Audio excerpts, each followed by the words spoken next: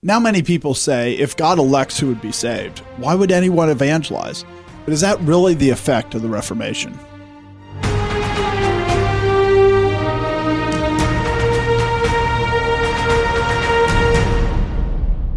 Welcome to The Conquering Truth. I'm Dan Horn. I'm Jonathan Sides. I'm Charles Churchill. And I'm Joshua Horn. Every year our church, Reformation Baptist Church, that sponsors this podcast, does a celebration for Reformation Day. It's really important for us to remember what God has done in the past, how he has transformed the world. If you're in Raleigh, North Carolina on October 31st, we'd love for you to join us. We do a meal and we have a time where we really think about what God has done. And the theme for this year's conference is Missionaries of the Reformation. Because when the Reformation started, there were lots of people who had a form of Christianity. Christendom was filled with people who just followed rites without actually following Christ and actually even knowing much about who God was. And all of a sudden, and particularly according to Luther, the doctrine of election starts to come up as to who is saved and how are you saved, through the will of God rather than through the will of man. And when that comes, that ignites a transformation of the church in many ways, and it ends up going and spreading to be a worldwide revival.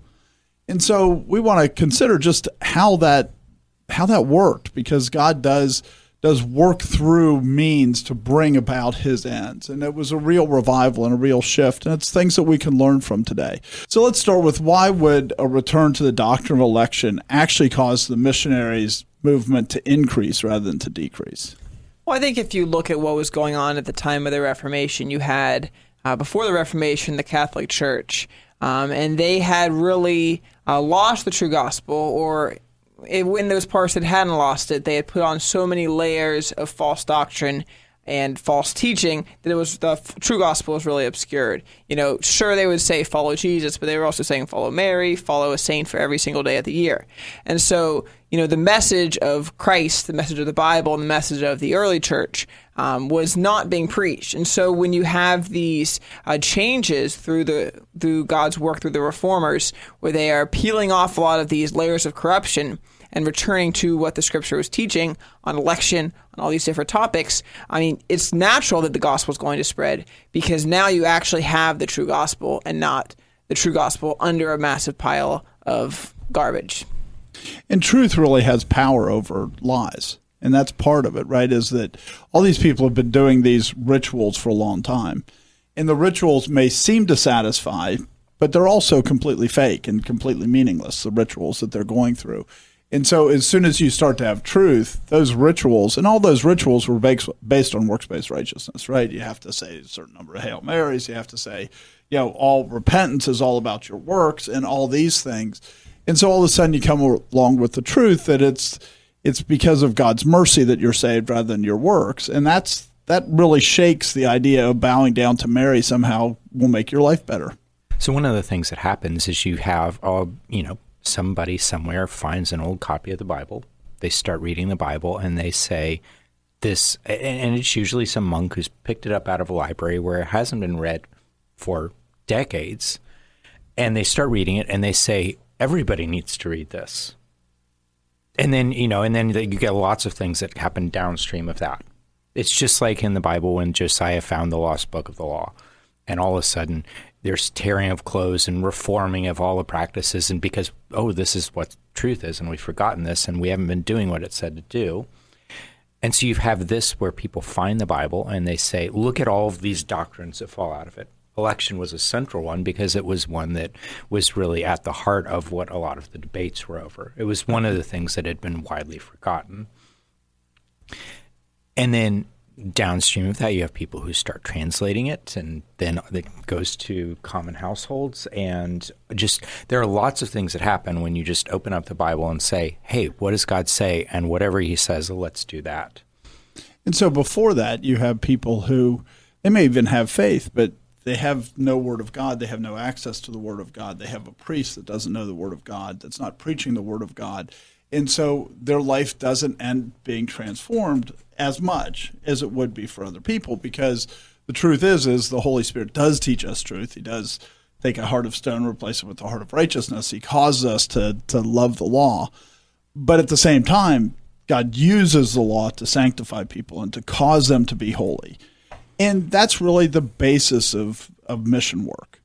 It says in Romans 1:16 and 17, "For I am not ashamed of the gospel of Christ, for it is the power of God to salvation for everyone who believes, for the Jew first and also for the Greek. For in it the righteousness of God is revealed from faith to faith.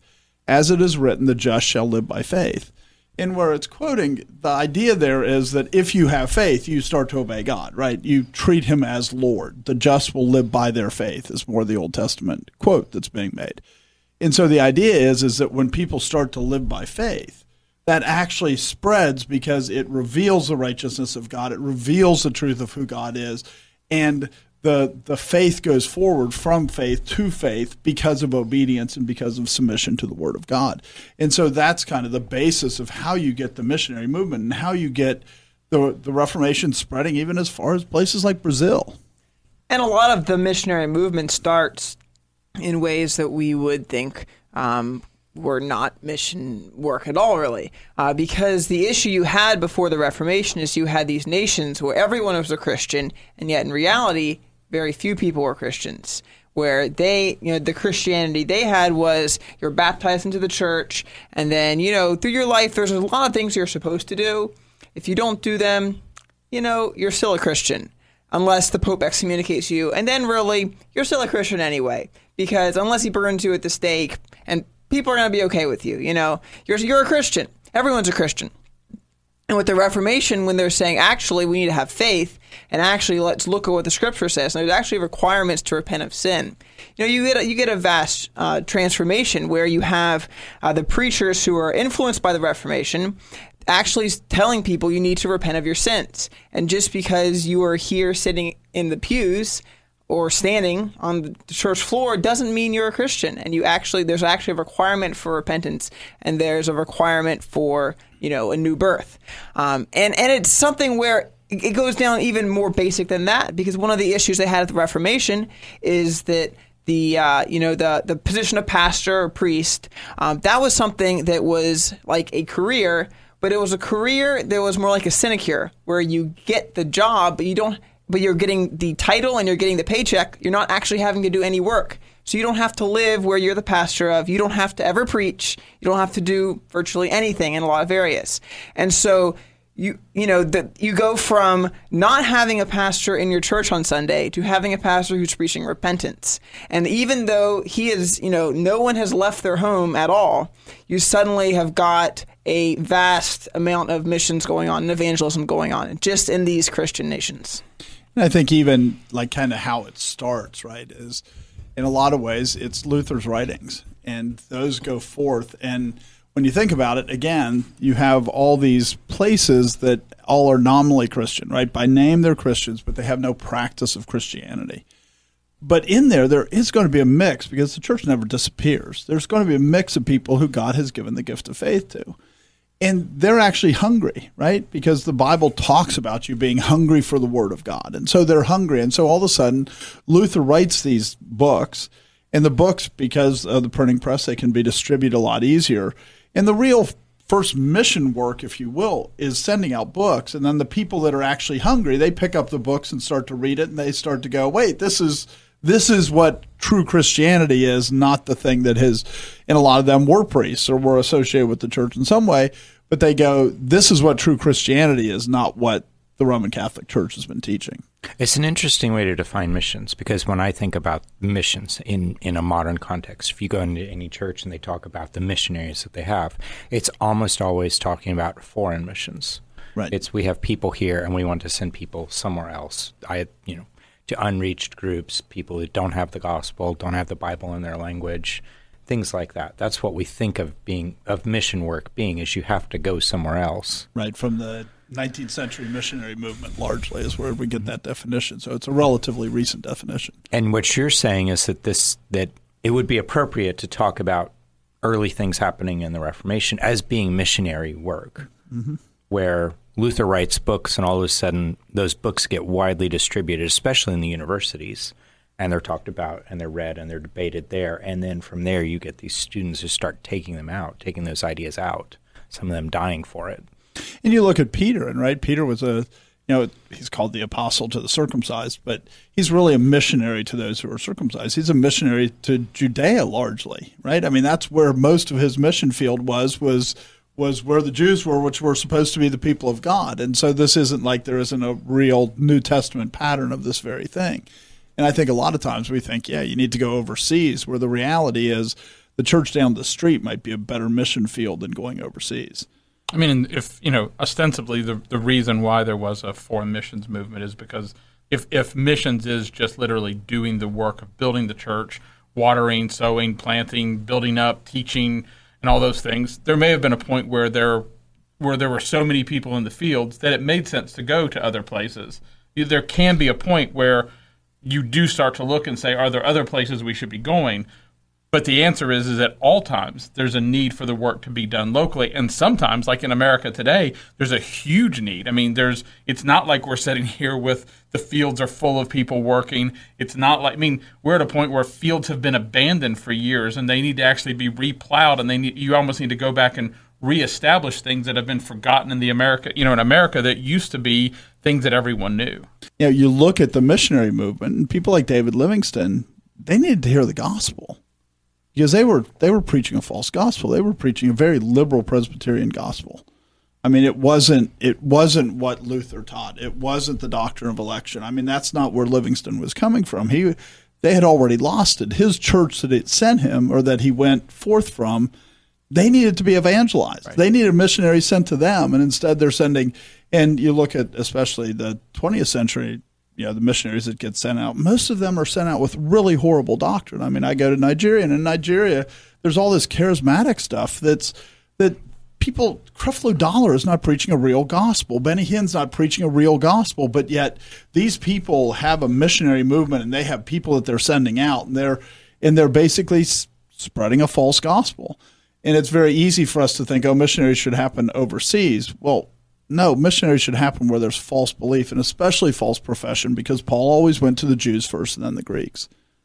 And I think Joshua identified the problem really well. It's everyone was a Christian, but no one was a Christian, in a sense. Everyone was politically a Christian, but nobody was a Christian in their heart. And then that's the era in which the Reformation drops in.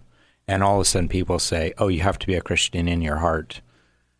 And I think, when we look at these things and talk about these things, it's one of the things that's important now is because I think Charles said it before, that's very much where the United States is now. It's not like we're vastly different. We're reducing rapidly the percentage of people that say they're Christians. But, 10 years ago, it was like 70%. But what percent would actually be Christians? Well, we wouldn't have murdered 50 million babies if 70% of the country were Christians. We wouldn't murder 50 million babies if 10% of America was Christians.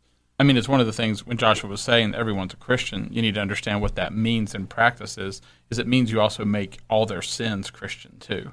Right. And so the church, so if everyone's a Christian, then all their practices are Christian. So the church becomes something, and you go back to the verse we were reading where it says the righteousness of God is revealed from faith to faith, right? And so there's this part of it where it's like, if the church isn't doing this, then there is no righteousness being revealed, because in the end, everyone's a Christian. So whatever you're doing is Christian, and there is no holiness. And so this is really something that started to change, is you started to have a people who were holy, and whenever you have a people say, we're holy and you are not, that ends up everything that happened in the Reformation, everything that happened as a result of it, where people end up getting pushed in other places, like you said, where it goes really far, is just kind of a byproduct of people coming and saying, we're going to obey God, and we're going to make a distinction. We're going to make a distinction between what's holy and what's not holy.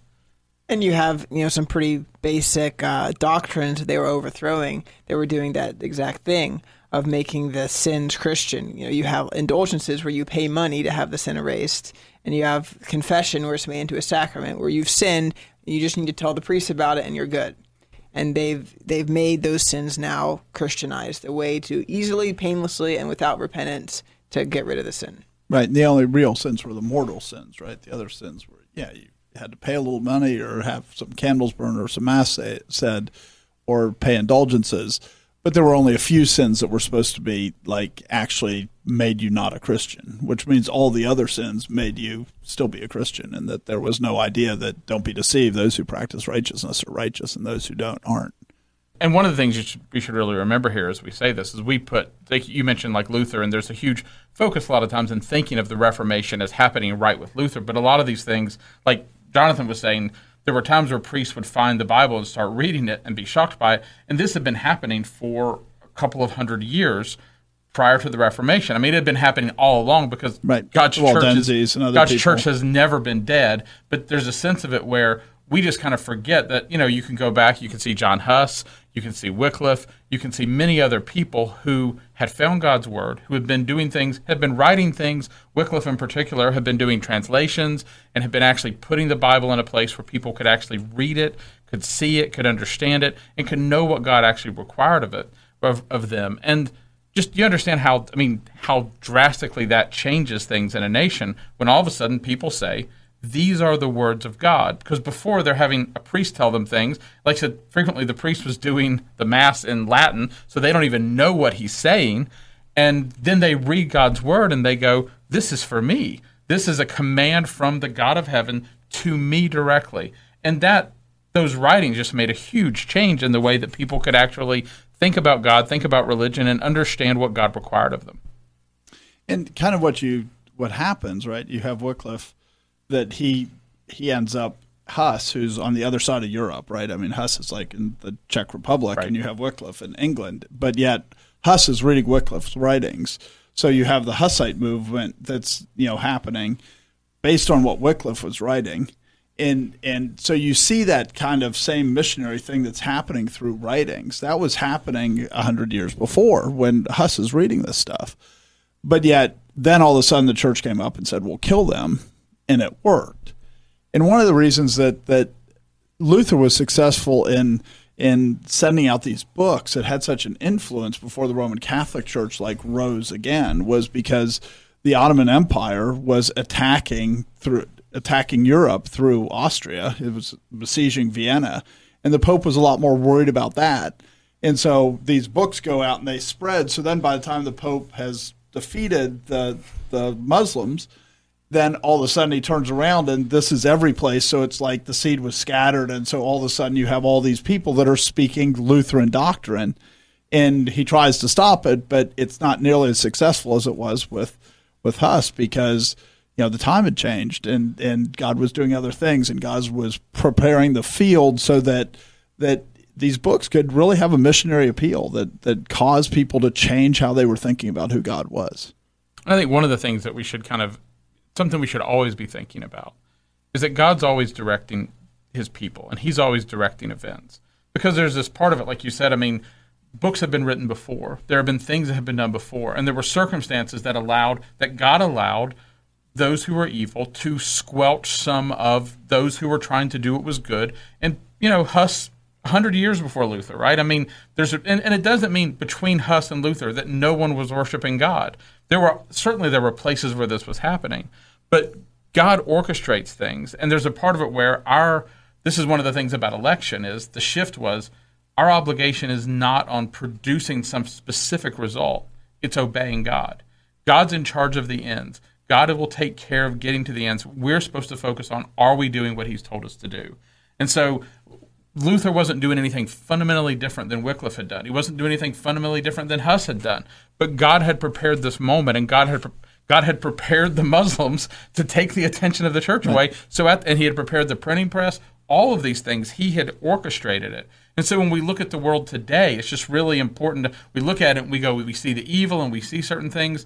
God's in total control in no different way. And so we really need to come back and focus on that election and understanding that God is in charge, and we're to focus on the means and not to focus on the ends. And I do think, there is an interesting when you look at what Huss was pushing on versus what Luther was pushing on, because Huss in a lot of ways was pushing on you shouldn't have this great separation with the priesthood.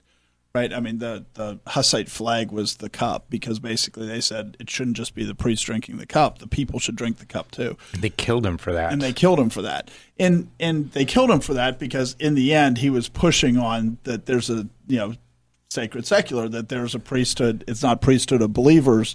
It's there's a unique priesthood, and Huss was coming a lot closer to every Christian should do it. So it was much more like along the lines of the priesthood of believers.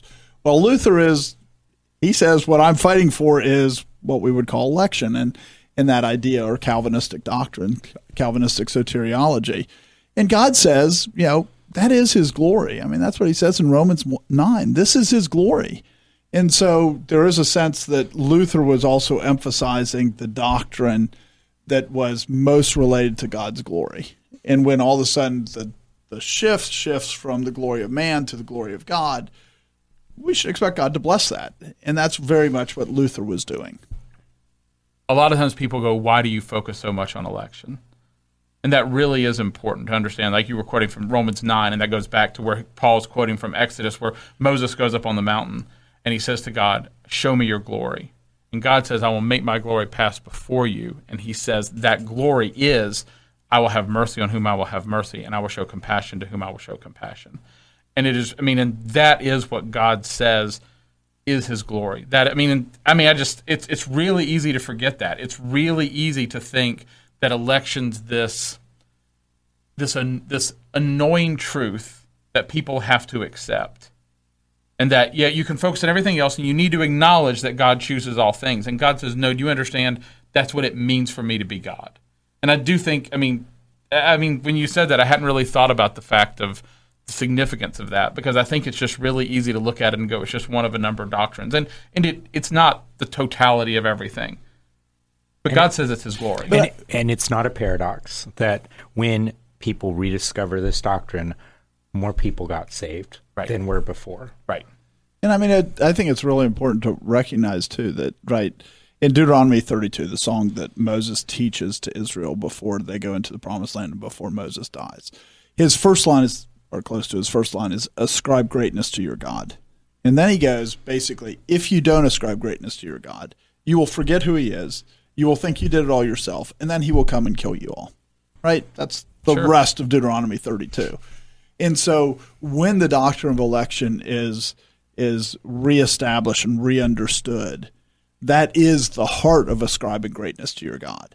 And so when you ascribe greatness to your God, that is how you take back a people who are nominally Christians and turn them back to be a people that actually know the difference between those who are saved and those who aren't saved. It comes from ascribing greatness to your God. So the people who say missionary movements, why would you bother if you're saying the elect? Well, the reason you bother is it's the glory of God. And this is how people are saved, for God's glory. And you ascribe greatness to God and say, this is who God is. He's not like man. And they want to make him like man. And so with Huss, you see the persecution where they kill Huss, and the Reformation that's starting. It continues in Bohemia, so I don't want to, modern Czech Republic, so I don't want to eliminate it entirely. But basically, persecution was enough to stop that one.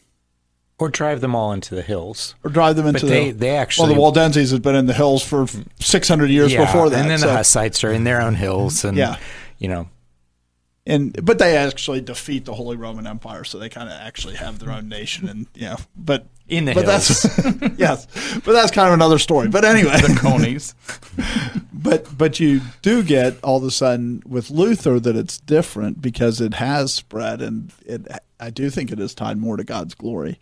So persecution has the opposite effect. Instead of stopping people, when the persecution starts, people are seeing the effect of faith in these people's lives, and the persecution actually, some of the greatest missionaries were the people that were put to death at the stake, which is not what we think of as missionaries. Right. And and it's the thing is, the famous saying is the blood of the martyrs is this seed of the church, where it's, the martyrs, where they're actually killing the people who are in the church, is actually helping grow the church. And of course, it's all God's work and not a strict, cause and effect. Because you can get books on the Reformation in Italy and the Reformation in Spain, because there were a lot of reformers there, and they got killed. And the Reformation was large. It didn't spread in Italy and it didn't spread in Spain. But certain places, God used the death of the martyrs in remarkable ways to really grow the church. You can see that in Hebrews when it talks about, from God's perspective, it's all, those that were put to death, those that were killed by, that were torn asunder by beasts, and then those that God gave great blessings to. And so, it's very clear that, from God's perspective, in the end, those who have faith that's really what moves the church forward. And there are seasons where he uses the death of his saints. There are seasons where he uses the prosperity of his saints. And both of those are very true. And you can't have one and not the other, because God says he uses it all. But, in Acts 11, it talks about how, right after, in the first generation, how the church expanded out rapidly. And you kind of see the same thing happen in the Reformation. In Acts 11:19-21, it says, "Now those who were scattered after the persecution that arose over Stephen traveled as far as Phoenicia, Cyprus, and Antioch, preaching the word to no one but the Jews only. But some of them were men from Cyprus and Cyrene, who when they had come to Antioch spoke to the Hellenists, preaching the Lord Jesus, and the hand of the Lord was with them, and a great number believed and turned to the Lord." So as you were saying, sometimes persecution doesn't do anything. Sometimes it's prosperity that leads people to Christ. But frequently it is like what happened in Acts, especially where you have, if you look at Europe and compare it to Judea and those areas where the persecution starts. I mean, there's a whole bunch of people who say they're the children of God that aren't the children of God. And God uses that and uses the persecution to spread the gospel in those areas, and spread the gospel not just in those areas, but beyond those areas. I mean, the persecution does a lot of things. One of the things it does is it can make people move. I mean, there are certain people who die, and then there are other people who flee it. Right. And that the effect of that fleeing is really interesting, because it ends up, you flee persecution to a place where you're not persecuted, and you start getting these communities of Christianity that happens. I mean, we want to say that's a big part of the founding of the United States, was people who were fleeing religious persecution, came here, started religious communities. But that was something that had been happening for a couple hundred years in the Reformation, with just, I'm being persecuted here in France, I'd better go to Switzerland, things like that. And I mean, you look at one of the most notable places that happens to is Geneva, because you have John Knox go there from Scotland after he gets freed from slavery. He goes there because it's too dangerous to go back to Scotland. And you have Calvin go there, and you have Farel go there, and you have all these men, so that you get this intellectual grouping that causes everybody to be stronger, so that all of a sudden you get this richness of doctrine that comes out of there, because you get all these men of God that are being persecuted, that were driven together, a religious community, like you said. And that religious community ends up really changing the world. And it starts with being refugees. Right, which, even Calvin, who's the one who's lived in Geneva for many years and is associated most closely with Geneva, even he, I believe, went there as he was fleeing persecution, and he ends up settling there and being he's driven out for a little while, but his ministry there with all these refugees really helps train a lot of people who go out and spread the gospel, spread the Reformation throughout Europe. And even, for Calvin, even he wrote the Institutes of Christian Religion, which is a very important book in Christian history, just because it's somebody that's trying to systematize theology. I mean, that's a big deal compared to Roman Catholicism, where everything was just the scatterbrain thing that had no consistency, no logic, no reason. And the reason he wrote that was to send it to the King of France so that he could go back to France and not be killed. And so, you look at it, and that's a result of persecution. That's a result of being a refugee, where he's going and saying, you'd stop persecuting people if you just understood we're actually speaking the true Christian religion as opposed to what the Roman Catholics are teaching. And of course, the king didn't listen, but still, it's a book that's very useful for the church today, and it was formed because of him being a refugee and persecution. And when Calvin does it and writes it to the King of France, I mean, he does 4 more editions. After the first edition, he pretty much knew the King of France wasn't going to listen. He wasn't doing the other 4 editions for the King of France, even though the introduction's still there. He was doing it and fleshing it out more and increasing the understanding for the people that were reading it, which was not the king. I mean, he was obviously had denied it by that point. And so Calvin, in writing it for the king, but that doesn't mean that God didn't have far greater purposes for and it. It's helpful to know, with Calvin's background, he was trained as a lawyer. So he is writing this as a legal argument in the context of persecution. And he's also doing it as an open letter. Like, anybody can see, this is not private correspondence between me and that king. Right. I want you to know what we really think over here. And it's a lot more than just Calvinist institutes. A lot of these refugee groups, a big focus that they had was developing their theology and then writing books and sending them back to the countries. Even if even if they knew that if they showed up, they would be killed. They had ways to smuggle the books in, to print them, and to send them, even to send Bibles where, their home country didn't have the Bible or didn't have a good translation of the Bible. They'll print the Bibles, and, places like the Netherlands was a big one where there was more freedom of religion. And so they sent a lot of stuff from the Netherlands. A lot of English, Scottish reformers go there, write books, send them back to England. And a lot of people read those books and end up reforming themselves. And there's a huge contrast between, like you're talking about this being a concentration of thinkers in one area, there's a huge contrast between that and the monasteries.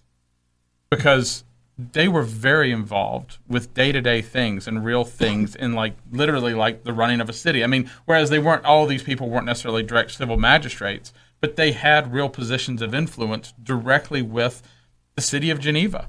And with a whole bunch of refugees brought from all around the world and put into a small area doesn't usually result by nature into a peaceful town that gets run well. And so you have to deal with sin. You have to deal with all sorts of complexities, different cultures, different viewpoints, competing political desires. And so it was a very practical group of people who were also thinking very deeply about things, but not separated from the world. If I remember, Geneva was like 3,000 or 4,000 people, and then it peaked at 21,000 with the refugees. So that, to make your point, that's a huge amount of people to absorb by a pretty small number of people. Right. And so that's kind of what happened in Geneva. And like you said, they are not just sitting there intellectual. They start the consistory. They start these other things so that they're trying to constrain sin, even though you have all these refugees that are allegedly fleeing because they're being persecuted for righteousness' sake, but some of them aren't. Right. Some of them are fleeing for other reasons, and you have to deal with it, and they're sinners and everything else.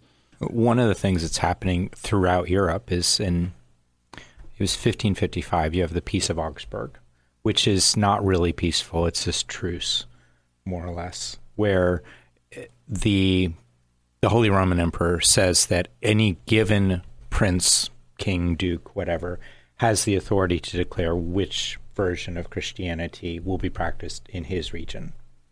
And that if you live in that region, you either have to convert to whatever that local says is the rule of law, or you have to leave. And so that's what is happening and then it doesn't actually work out that well, and then the emperor doesn't really honor it, so it leads to worse and worse and worse until 100 years later or so.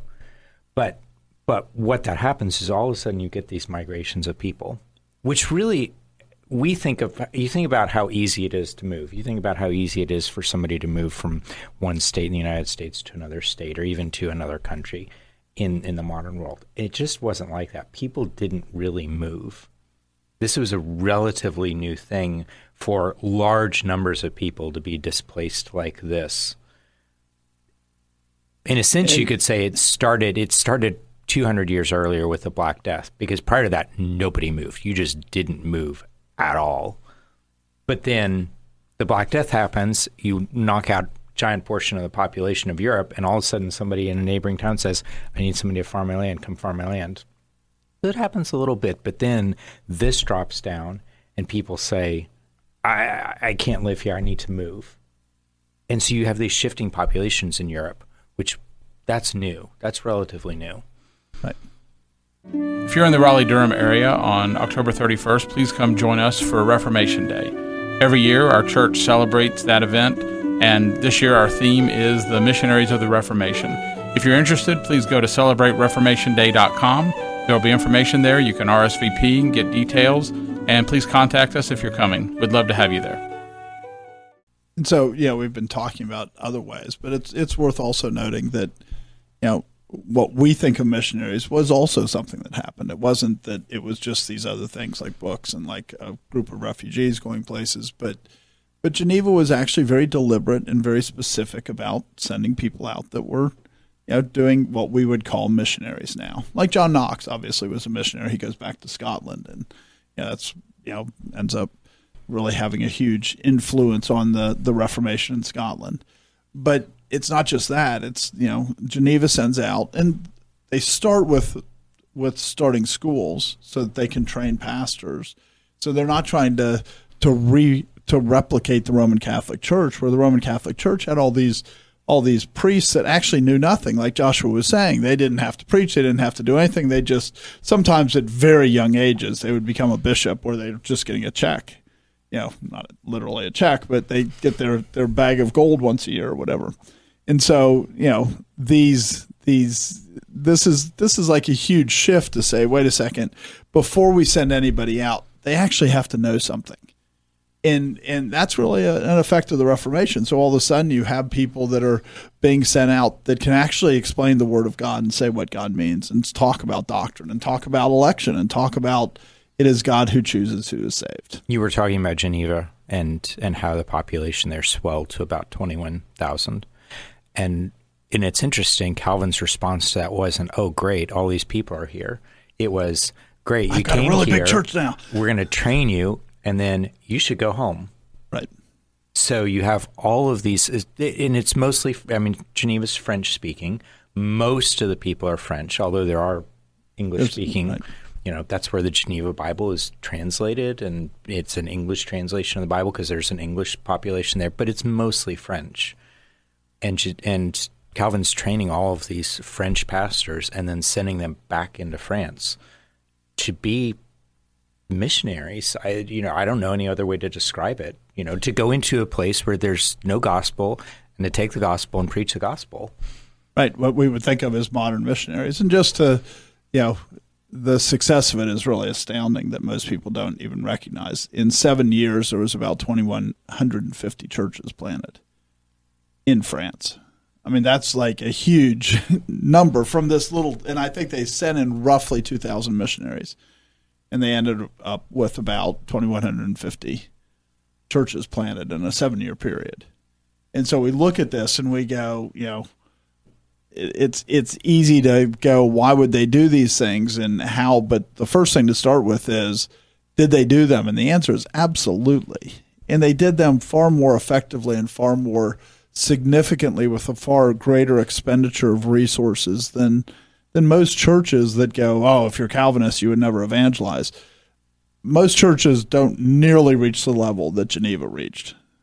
And Geneva had a huge influence. Right. And if you jump ahead a century or two, you might know that France is a heavily Catholic country. But that doesn't mean that the mission to France failed, because the French Huguenots had a major impact. They were a huge force politically, religiously in France. And although they don't end with, making France a Protestant country, they do have a lot of success for many years. And one of the things that happens, like with the Huguenots, is that after the St. Bartholomew Day massacre, right, is that they're really driven out of France, and you see, a lot of, like Paul Revere and his parents, Franklin and his parents, they're all coming from Huguenot stock that was driven out because of the persecution that happens in France after basically the king says, we're going to kill off a third of our country. Which is really interesting when you think about it, right? Because that's showing how far the Protestant movement advanced in France, so that they thought it was about a third of the people that they were basically willing to kill to preserve the Roman Catholic religion. And so a huge number flee, and that has a huge impact on the United States. And they go to Germany, and they go to Netherlands, and they go to England, and then a lot of them end up in the United States. Yes. Right, which, that's all. There's a lot of places that refugees came from to the United States, and it's a pretty major force in our history. And a lot of it, and some of it was just moving because they needed somewhere to go. But a lot of it was also very intentional, where they're saying we're going to send colonies to the New World because we want to evangelize the Indians. And not just we need somewhere to go, but we're living at peace, or perhaps mostly peaceful in England, in a comfortable life, but we're going to give that up to go to the New World. And in Calvin, even far earlier, he had that same vision, right? He sent a group of missionaries to Brazil to try to preach the gospel in Brazil. The estimate is that Geneva sent out The estimate is that Geneva sent out about 4,000 missionaries, and about half of them went to France. And the vast majority of the ones that went to France died. They were killed by the French. But still, they had this huge, church planting movement that happened. But it wasn't just there. They sent them all over the world, and as far away as Brazil. Which, when you think about it, in the 16th century, going to Brazil, that's quite the feat. And it's interesting the mentality they had as they're sending out these people to the New World. Because when we think about sending a missionary, we're going to send a couple people or a couple families, or maybe even just one family. Or the youth group. Yeah. But, we're talking long term. So we're going to send someone there for years, and their goal is to preach to the people there. And while that was something that these Reformation missionaries were interested in doing, they also saw that this is like half the world, or more than half the world, where there just is no Christianity there. And so just them saying, we're going to get a group of 100 of us, and we're just going to go live there. And we're going to spend a lot of time just surviving. We're not going to be able to immediately be preaching to the Indians all the time, because we're going to be maybe having to fight the Indians because they're trying to kill us. Maybe we're just trying to grow food to survive, and we'll talk to the Indians when we can. But they saw that as we're going to start shining the light to this continent that has no Christianity in it at all. And, maybe in a decade, maybe in our children's generation, we'll be able to actually do more of an outreach intentionally to the natives, where we have that stable society there. And you look at the fruit of that, even, you look at the number of descendants from the natives of the time who are now Christians. I mean, it must be astronomical. I don't have a number, but we don't know how many people are Christians exactly. But you look at the number of people and how many of them are descended from the natives, and the impact that had. Versus if you adopt the idea that I've even seen different missionary groups saying, well, how can we really go to these countries? Aren't we imposing stuff on them? And if the Europeans had that mentality of we can't go touch these cultures, there'd be no Christians in the United States. You look at the Pilgrims, right? The Pilgrims walk into an environment when they move here, like you said, as a group of people that were setting up a community. And when they come into the area, we forget what the Indians are like. Most Indian tribes got attacked at least once every 3 years, and pretty much, had all their crops taken away, really serious damage. It was a incredible amount of warfare that we can't even imagine, that this was just the state of their life. And then all of a sudden the Pilgrims come in, and they're worried about establishing a community. But in doing that, the best way to establish a community is to reduce all the wars. And they're not focusing on sending out what we would call missionaries to go preach the gospel to these Indians. But it ends up that there's a whole bunch of praying Indians that come out of this. And there were some people that were deliberate, but a lot of it is they just come, and they come, the just shall live by faith. And they come and they see a people that are living completely different than they're living, that's actually bringing peace to a region. And we forget that they bring peace for 50 years until King Philip's War. And so, and it's almost like a secondary thing. But this actually causes people to go, their religion is completely different than ours. Their religion produces something totally different. And that's what real missionary work looks like frequently. It's not just say, let's preach the gospel and then go home because they now know the gospel. No, it's actually showing how the just shall live by their faith. And it's something that if you know anything about the Pilgrim story, you probably know how, Squanto comes and teaches them how they put the fish in the corn thing and it grows the corn stalk.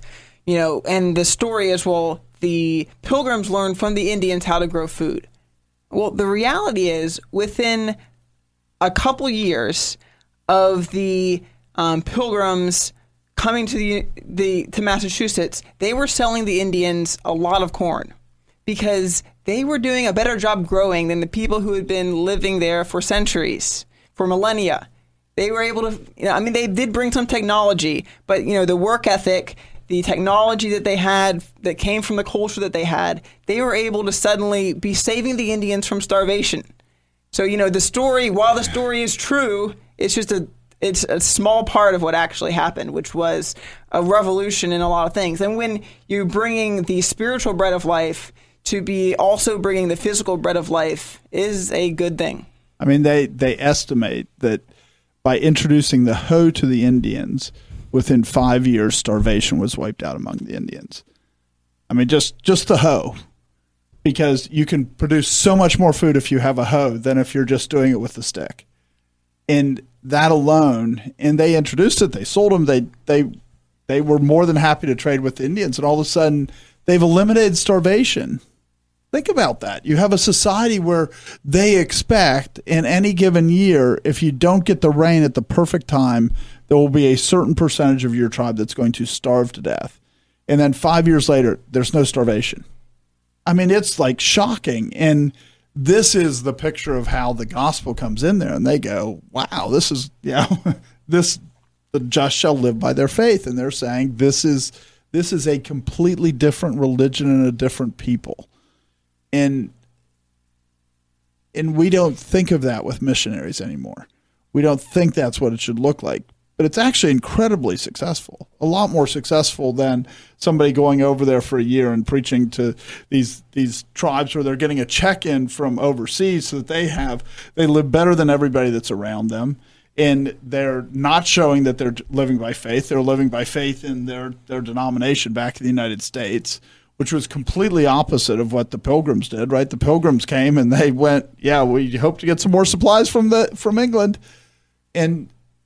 And that's how you actually transfer faith, is the people that are walking, saying God is sovereign.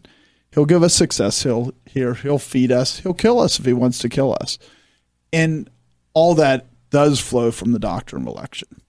If God is sovereign over who lives eternally, he's also sovereign over who lives temporally. Right. And something where, in the future waves of missionaries, they'd come with the Bible, with the box of medicine, and with the farming tools, where they're able to, not only give them, true doctrine, the way of eternal life, but also, bring temporal healing and temporal food. Yeah, it's interesting that, I was in a place in Nigeria, obviously, that was evangelized by the South Africans, right, the Boers. And like their emblem of their denomination is exactly that. It's a Bible, and it's 3 boxes. One was a box of Bibles, one was a box of farming tools, and one was a box of medicines. And that's what they basically, all their evangelism, whenever they sent out a group of people to plant a church, they always took the 3 boxes because they said all 3 were needed in order to actually testify that the truth, the full truth of the gospel, and not a truncated truth of this is just these set of facts that you need to know, but that the gospel transforms. Because medicines wouldn't be here without the gospel. Because mankind is like the Native Americans, which are just barbarous, right? Barbarous. That too. They were barbers. Exactly. They were very much barbarians, and that is the nature of man. It's the gospel that brings order, that causes people to actually do things different. And we tend to not think of missionaries doing that, but that is important for missionaries to do. I think one thing that we've kind of said throughout this is that's a real difference between, I think, the church today and the church at the time of the Reformation, is they understood the high stakes of sharing the gospel. Because you look at, you mentioned the St. Bartholomew's massacre.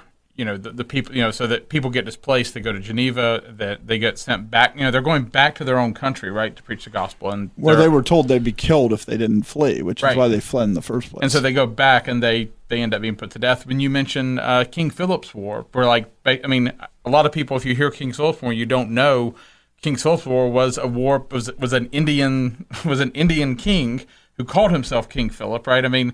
And he was attacking because he said he was attacking the Indians who had become converted Indians, because he was seeing their culture be destroyed. And so there's this part where, you see the reaction of people to the gospel is pretty strong. And even King Philip, right? He was a pig farmer, and he sold his pigs to the pilgrims. So even he who is trying to preserve the culture, he's taking advantage of the culture they introduced as he's preserving the culture. So it wasn't like King Philip was trying to be a good Indian like 50 years before, what a good Indian looked like. Not at all. He was very much an Indian that had been incredibly affected by the culture, but he's still saying we need to protect our Indian ways. I mean, one of the things that happens whenever there's a group that's against God and against His Word, and they think they have power, and they think there's no one to oppose them, is they get sloppy and lazy. I mean, like you look at like the indulgences.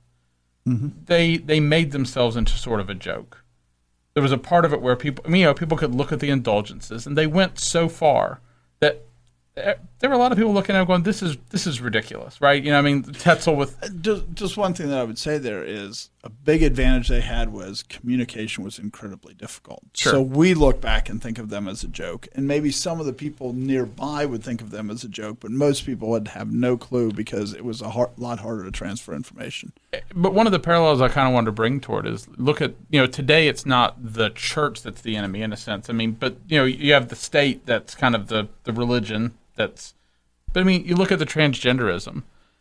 They're going so far as to be. There's a part of it where they're making themselves look ridiculous again.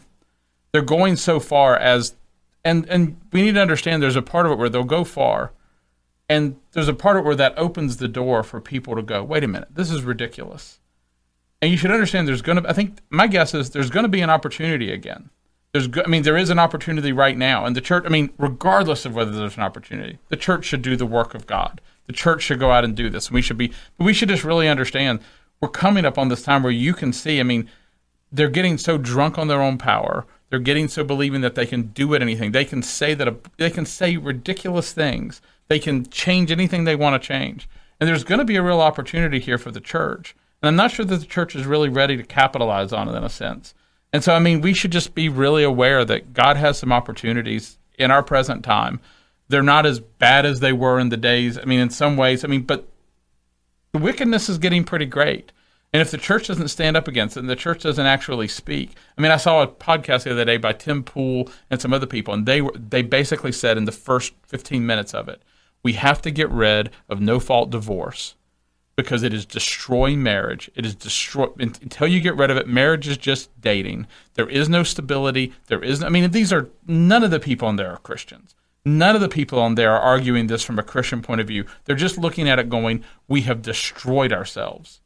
And so, there really are some parallels between what was going on at the time and what's going on now. And we should just really recognize that God has real opportunity for the church. We need to be, if Tim Pool's saying that, the church hasn't been nearly bold enough. The church is scared of saying some of these things. We need to be far bolder than we are. And part of it is that, you keep saying the church, and that's the dangerous part, right? Because there's a whole bunch of people who profess themselves to be Christians, but their faith has no testimony of difference between them and the people around them. Right. We made everyone Christians again. Right. We basically made everyone Christians. Even as a society, we go, no, we're multicultural. We would never do that.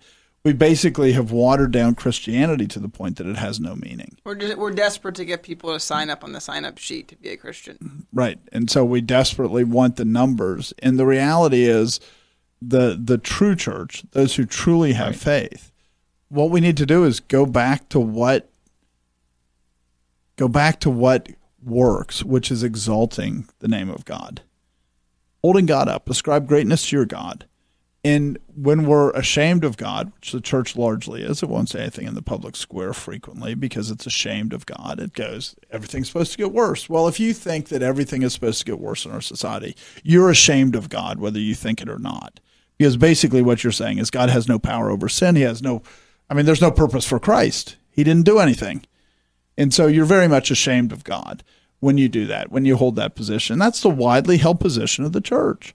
And so how can the church, when it says God's too weak to be able to do anything, unless he physically comes down and then he'll magically do everything, but right now he can't do anything. He's just helpless. Right. Because it's physical things because overrule the Spirit spiritual. Isn't God. The church isn't willing to ascribe greatness to God until it starts to ascribe greatness to God, which is what happened at the Reformation. We should not expect there to be a true revival in America. And you look at the revivals, we even did one on where was that? Asbury revival. And it's like, they weren't ascribing greatness to God. They were ascribing greatness to each other. And that's not how a community revives. The way a revival happens is people actually start to see God for who he is. And so people go, the doctrine of election, why would you ever go evangelize? It's just the opposite. It's about the glory of God, and that's why you're supposed to go evangelize. It's about the glory of God.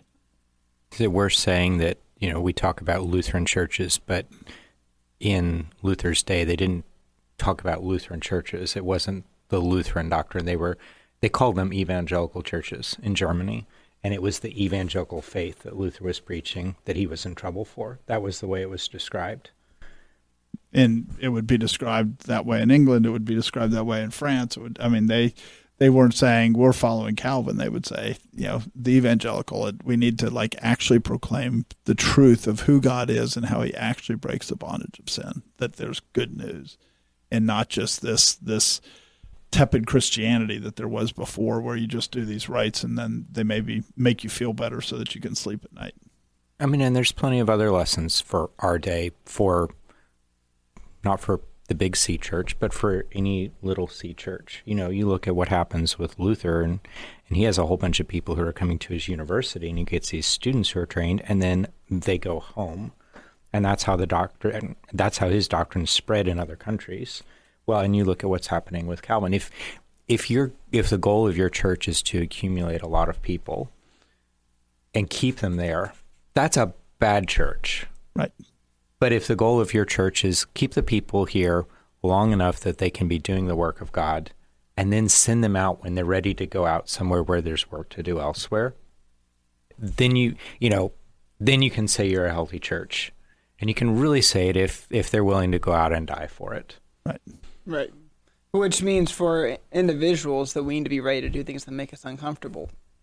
We're happy in this nice, great church, Maybe we're not in our homeland anymore. Now we're in Geneva, but hey, this is great. No one's going to try to kill us. And now we have to face the reality that the call is to leave this sanctuary of safety behind and go back where there's work to be done and where we might die. But that's the call we have. And thankfully in the United States, we're not facing death. So it's easy. It's easy. Yeah. Imagine if your pastor comes to you and says, "Oh, good to see you in church this week. We give you about 3 years." And then you're going back. Yeah, right, and they might kill you. Yeah. Yeah. Pack your stuff in a coffin because you're not coming back. You just dropped that like a joke, but that's how missionaries used traveled think, right? in my dad was telling me when he went on a mission trip with you, that was one of the most striking things as you talked about the missionaries who went through Nigeria and they used coffins as their suitcases. Right. It's just a very different way of thinking. Normal way, because now you went and you said goodbye because you had no expectation that you would ever see any of those people ever again. Even if you just go from Geneva to France, it's very unlikely that you'll ever see any of them again, even if you're not killed, because traveling was just that much more difficult. And we forget how, because of our conveniences, how much easier things are now. And same with spreading the word, same with, all the technology has come so that we can do this much easier. But yet we're failing as much as the true church was failing before Luther comes along. And we need to look at it and say, what should we be doing differently? Because we definitely need to be doing something differently. And I would argue strongly that what we need to do is start to ascribe greatness to God, that's the core problem. Is that the church wants to talk about how it helps people. The church wants to talk about, and the church isn't saying God is glorious and God is here for his glory. And we don't teach, Habakkuk 2:14 says, "For the earth will be filled with the knowledge of the glory of the Lord as the waters cover the sea." That's what God's about, and that's what the church needs to be about, and that's what drives revival, and that's what drove revival after the Reformation, is people started to understand who God really was and started to really proclaim it, and the world was transformed. I remember Paul Washer saying something once about missions work that changed the way that I think about it, where he said, if you want to be a missionary, what is your heart? Is your heart for, there's people that don't know the gospel? Or is it, there are places where God's name is not glorified? And it's just, it's not a bad thing for you to want people to have the gospel. But what he's illustrating there's this real distinction between something that's man-centered and something that's God-centered. And of course, if you get the God-centered part, you're going to have a heart for people getting the gospel. But you start there. That's really important, is there are places where God's name is not glorified, and his name needs to be glorified as the waters cover the sea. I mean, we were recently at the church trying to figure out what our longer-term plan or medium-term plan is, maybe, like an 8-year plan for Nigeria.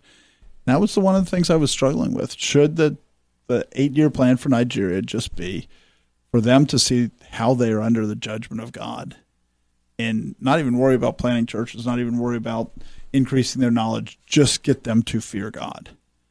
Because that alone increases the glory of God. That alone is fulfilling. Even though you do desire people to be saved, you do desire these other things, that's a legitimate mission, is just to get the fear of God to come on a place so that they see this is the judgment hand of God, rather than saying that, oh no, we love Jesus, when their hearts are so far from Jesus.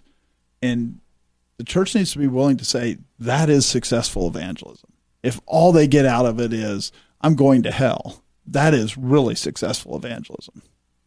And if you're worried, that's not what we decided to do. So we decided that would be one of several goals. And I'm not sure that we made the right decision, but and we'd argue that you shouldn't be worried. I mean, if you shouldn't be worried if we had chosen the other thing. So as we consider the missionary movement that came out of the Reformation, it's really useful to think about how different it is than we do missions today. The focus was different. It was on the glory of God. The means were different. It was about knowledge, not just about coming in and showing a film and saying without much knowledge that these people are Christians. It's about actually developing a group of people that are living by their faith. And it would be really helpful for the church and for the world if the church got back to how missions should look like. There's much we can learn from the Reformation about what missions really should be. Thanks for joining us. This has been The Conquering Truth, a project of Reformation Baptist Church. If you found this helpful, you can visit us online at theconqueringtruth.com and subscribe here or in your favorite podcast app. Thanks for watching.